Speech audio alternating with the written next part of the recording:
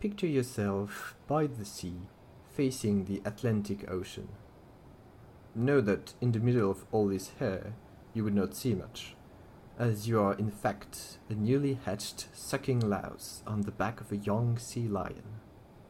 In any case, there is no time to enjoy the scenery of the Argentinian coast. You need to get going, as a great migration awaits you.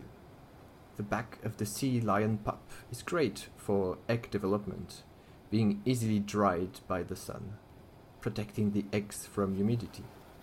But it's probably too dry for you to stay on.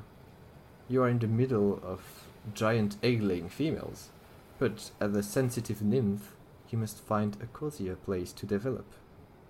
Following your instinct, as well as other newborn lice, you make your way to the belly of your host, where you will find a place that is more suitable for your hatched self.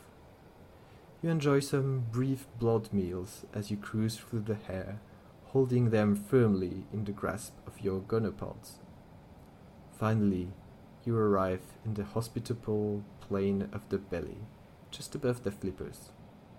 If everything goes well, maybe you will return to the back of the pup to lay your own eggs someday. Who knows?